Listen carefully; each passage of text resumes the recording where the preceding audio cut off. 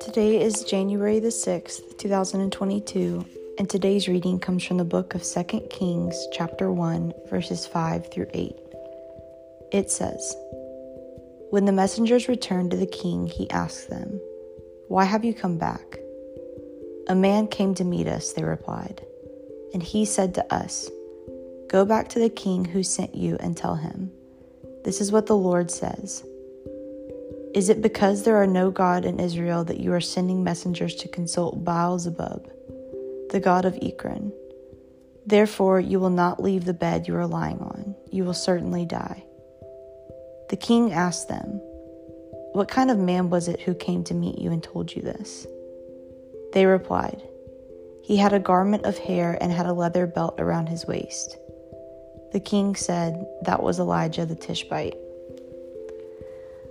That's the word of the Lord, and this is the word account based on the scripture. God does not enjoy when we disobey him. He does not delight in our shortcomings. He is not vengeful or narcissistic. He is infinitely loving.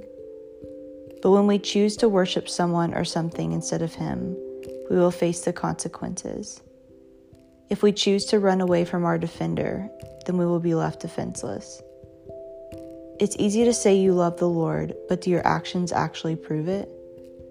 Are you quick to repent or quick to excuse it? Do you consult God about your life, or have you decided to face your life with independence? If you rely solely on yourself, you will quickly realize that you have limits. But the same is true if you rely on anyone or anything other than God. We were not created to worship a being that is flawed. Imperfect beings produce imperfect outcomes.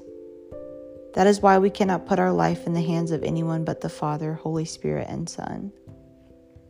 The minute we begin obeying someone other than God is the minute God respects our choice of guidance.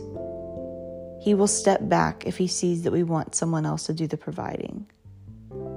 But all provisions that are not from God are the finite fixes of instant gratification. Only God can rewrite and bring perfect love to our situation. So if your life is chaotic, who are you allowing to lead? God always wins, but we should never make him compete. Amen.